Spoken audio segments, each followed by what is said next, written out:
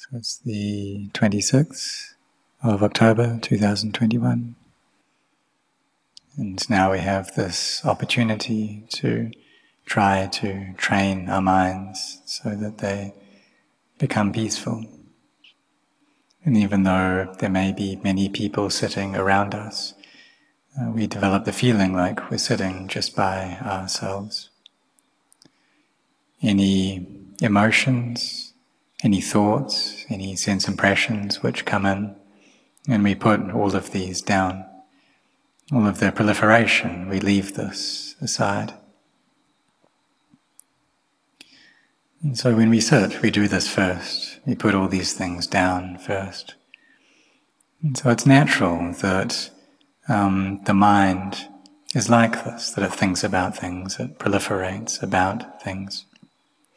But we tell it that now is the time for inner peace. Now is the time to bring the mind to a single object. And so we use the breath as that object. The in-breath, the out-breath. On the in-breath we can recite the word Bud, and on the out-breath Do. The in-breath Bud, and the out-breath Do. And if the mind gets distracted by thoughts, by proliferation, then we know that, we have awareness, and we look at that, and then we come back to the breath. And so we do this initially to bring our minds to peace. And when we have mindfulness here over the breath, along with this word, Buddha, then as the peace gathers together, becomes stronger, then this meditation word of Buddha, it disappears all of its own accord. And then we just have mindfulness over the in-breath and the out-breath. And there can be feelings of joy, of happiness that come up within the heart. And then the mind becomes more and more peaceful, and the breath becomes more and more subtle, until we're just not able to be aware of the breath anymore. And in that case, then we just allow it to follow its own nature, and we have mindfulness clearly knowing the mind within the mind. So we just allow the in-breath and out-breath to just follow its own course, and we don't worry about it, we don't worry about anything. And the body externally feels very light and buoyant. And it can feel sometimes as though there really isn't any body there at all. Like we're just sitting in mid-air, there's just this emptiness there. And this shows that the mind has reached one level of peace. It's gathered into samadhi. So before the breath disappears, then we may feel as though our hands disappear or our feet disappear. Or maybe we feel that from the navel down, the body has disappeared. And we just feel the upper half of the body. And everything's very spacious. The body feels very light. It can feel like it doesn't have any weight whatsoever. And as peace grows, the feeling of emptiness grows. And it feels like we're just sitting in midair. There's the stillness, there's emptiness there. And so the mind gathers into peace for a period of time, and then eventually it starts proliferating again. And here is when we use that peace in order to contemplate, and we train our mind in this aspect of contemplation. So we can look at this heap of body sitting here and ask ourselves, is it a heap of happiness or a heap of pain? And so if there's no attraction or the bias of liking towards the body, then it will see it for how it is. And we just look after this body. When it is time, then we feed it food, maybe twice or 3 times a day. And that we need to wash the clothes that we put on it. We need to give it shelter. When it's unwell, then we need to give it some medicine. And so we always have to be looking after it in this way. And then if we sit for a long time, or we stand, we walk, we lie down for long periods, then problems occur within the body. And so we always need to be managing this body, always caring for it. If the weather's hot, if it's cold, then we need to find ways to solve the suffering that this gives to the body. And also with each passing day, the body deteriorates, it steadily breaks down. So this heart always needs to be managing this body. And those with intelligence will see that the body is really a heap of pain. And it's just something that we borrow from nature. But if the mind is deluded, then it will attach to this piece of nature as belonging to me. And this is a view which is incorrect, a view which brings us suffering. And so really the truth of the matter is that this is just nature, it's something that belongs to nature. And when the time is up, then we have to give it back to nature. And so we should resign our hearts towards this first, and that in its due time, then we need to return it. When it gets painful, when it gets ill, and then eventually it gets to a point where we just have to give it back. So if we have wisdom, then we'll be able to see things in this way. If we don't have wisdom, then there'll be chaos around us. The mind will be stirred up by it. And we won't want to get old. We don't want to get sick. And then when the body starts to break apart, we don't want it to break. But this is impossible. So we use the samadhi that we've trained in to contemplate, so that we can see the body for what it is, see it as just being a heap of pain. And so the Arahants say that even though they're free from defilements, there isn't only happiness there, because they need still to look after this body. But when they're free from the body, and that's when they can experience this kind of total liberation, the highest happiness then.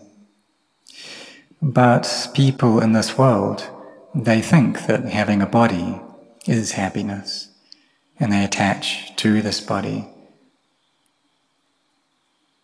because they find joy in the sights and sounds and tastes, odors, tactile sensations that they desire. And so they don't see the body as being a source of suffering. They don't see it as being a heap of change, of suffering, and they don't see it as being something which isn't me, which isn't mine. And if they really like these bodies, then they see them as being something attractive and beautiful. But this is a distortion in perception. This is delusion. This is an incorrect view. And why is it that the mind thinks that the body is beautiful? Well, it's because the mind is deluded.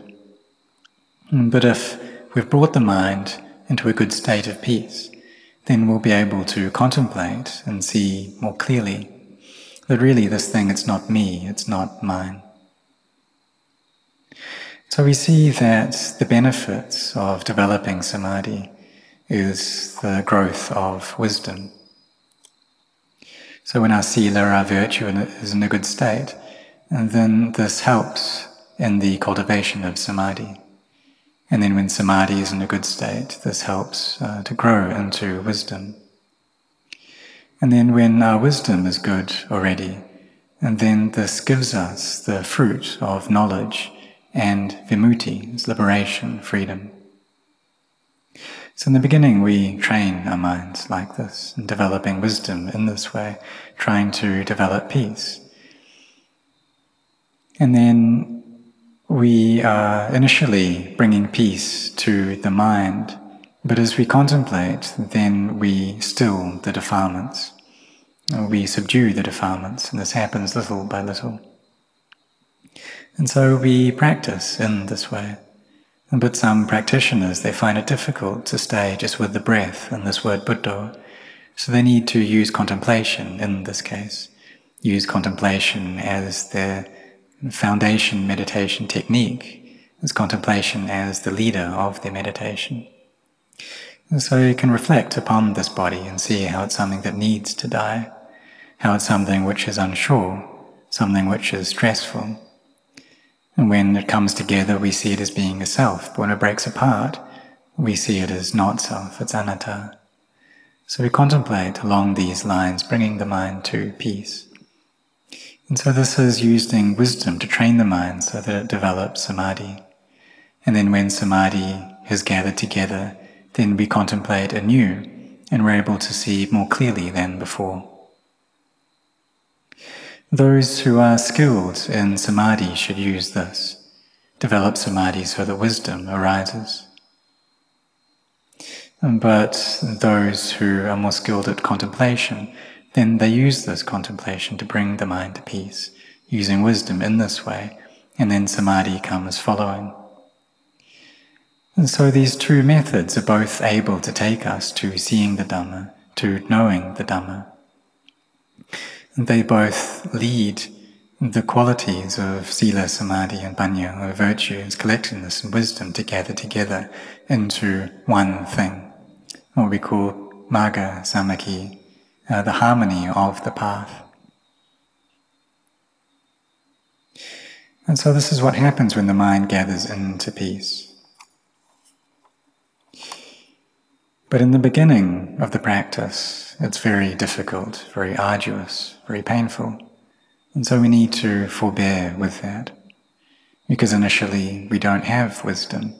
Our samadhi is not firm. The mind is thinking about many things. And the defilements are conditioning the mind, making the mind attach to things. And this brings us suffering. And so if we gain a feeling that we don't like, that's displeasing for us, then anger comes up and the mind proliferates on that anger.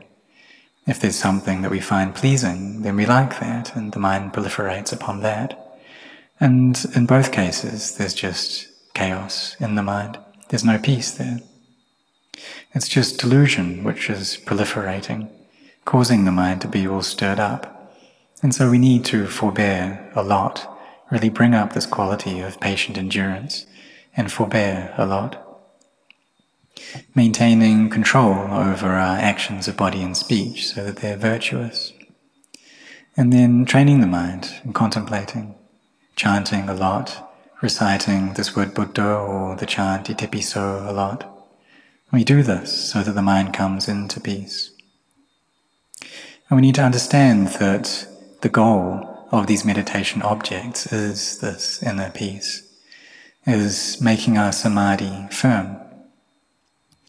But doubts may come up about these meditation methods. And perhaps we've read that by contemplating death, that's only able to take us to upachara samadhi, its neighborhood samadhi, or recollecting the goodness that we've done, our generosity, recollecting our virtue, recollecting the qualities of devas, or the qualities of the Buddha, the Dhamma, the Sangha. This is only able to take us to upachara samadhi. So maybe we've read this, but we shouldn't worry about that. We just carry on practicing, carry on doing it. And then when the mind is peaceful, it'll just continue on by itself. When the mind's gathered into upachara samadhi, and this is in a good state, and then we can sit in meditation, and this and the stillness increases, it grows and grows, until eventually the mind goes into first jhana, and there's the one-pointedness of mind. It's gathered into one place with just one object. And then when it retracts from the state of peace, then we contemplate and observe this body, seeing it as being something that's unattractive, a collection of elements, something that's just empty. And as we carry on contemplating, this goes deeper and deeper until eventually we see the body as being anatta, not self. And here the mind turns empty. And when the mind is empty, then it can separate out. The body is one thing, the mind is something else. And we see this clearly. And it's like we've crossed over to another shore, and we gain a feeling which is different from anything we've felt before. The mind crosses over to the shore of the Dhamma. But this side is the shore of the world. And so we see clearly that the body is anatta, is not self. And the confidence that we gain is great, and the mind is full of energy. And so we see that this path that the great teachers, the Guru Bhajans have taught, of not getting involved in liking or disliking, of not attaching to anything, it brings us to this emptiness of mind, and we gain this understanding. We see how virtue really does lead to samadhi, and samadhi really does lead to wisdom. And this wisdom gives us a temporary liberation. And we gain conviction in ourselves, sense of belief in ourselves, and what we've been doing, a practice of listening to the Dhamma, of putting the Dhamma into practice, contemplating the Dhamma. This path of sila, samadhi and panya are efforts that we have been putting into that. And when the mind is in this state, then we'll be able to just do sitting and walking meditation back and forth like this. Even though we may be meditating or speaking or working or eating, the mind is always in a state of emptiness. It feels very at ease, very light. It's really incredible, the mind in this state. And then we contemplate the body and see how it's something that's not beautiful. It's just a collection of elements. The body is just something empty. And the insight we gain into this becomes clearer and clearer. And so we feel like there are certain things that are binding over our hearts, and we cut away at these, and then we experience the emptiness, the freedom from those. And we do this each day, cutting away at these fetters. And at this point, the practice is really something fun, enjoyable, because we feel that this is the time that we're really cutting away at these defilements, we're able to abandon them. And the mind, it's not chaotic at all. There's happiness there, there's joy which fills up the heart. And these qualities of joy and happiness, they nourish the mind. Then we carry on contemplating, seeing things more clearly, gaining more clearer understanding. Until it reaches a point where we don't need to really contemplate anymore. We just bring the mind to a state of stillness. And then maybe we just see a flake of skin fall off, or a piece of hair, and knowledge arises. This really clear knowledge comes up. Sila, samadhi and panya, they gather together. And then we're able to cut off the defilements permanently and gain this understanding. And this happens in just a flash, just one moment.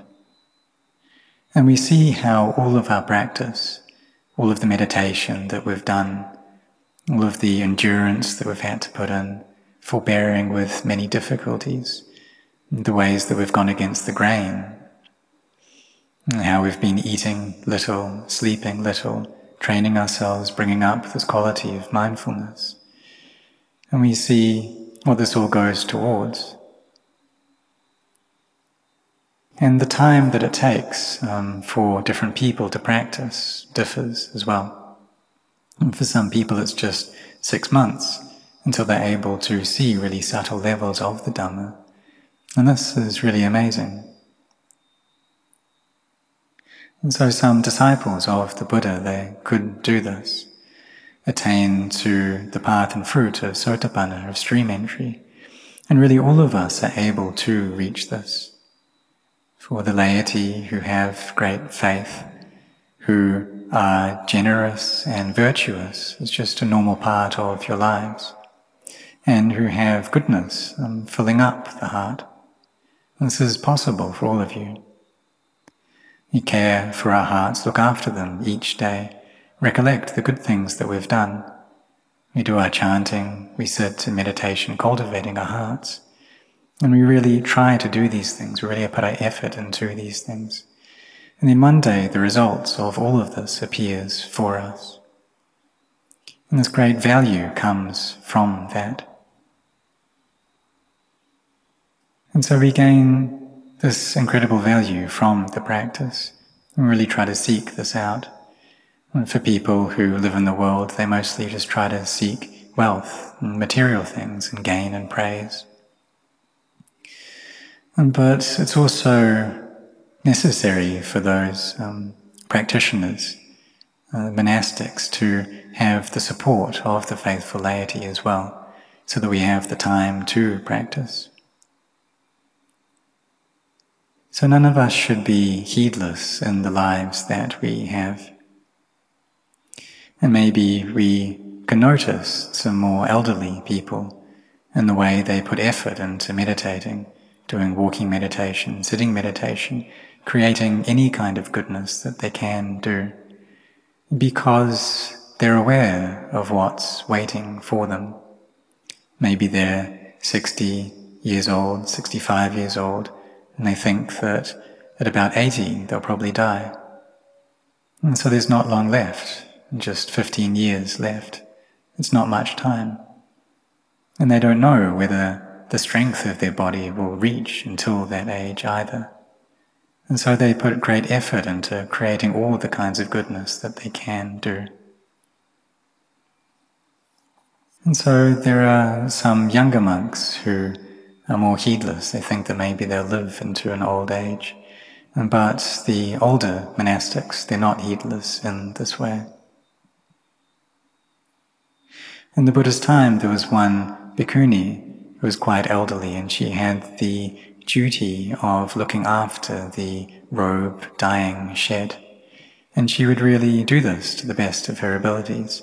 She would clean it and then heat up the water and prepare everything so that the other nuns could wash their robes easily. So she put a lot of effort into her practice, into her duties, and she wasn't heedless. And she was able to attain arahantship, even though she was already old. But there are some younger monastics who think that they've still got a lot of time left, that they're not going to get old anytime soon. Or they think they won't get old at all, they won't get sick, they're not going to die. But this really is something that's not sure. And we can be heedless if we think in this way. So therefore we should reflect upon our death each day and see how our lives are something that aren't sure, but death is sure. And death is the culmination of this life ends in death. So we contemplate like this in order to bring our minds to peace. And it's possible for them to gather into Upacara Samadhi in this way. And we gain the feeling of a buoyancy of both body and mind. And it can be quite quick if we practice like this. So we contemplate like this to bring about inner peace. And so may all of you really do this, put your efforts into this, train your minds like this each day. And if you do, then the results will come up. The results of the practice will manifest clearly for all of you to see. And really, this, the results we get from our Dhamma practice, gives us the most value out of anything in life.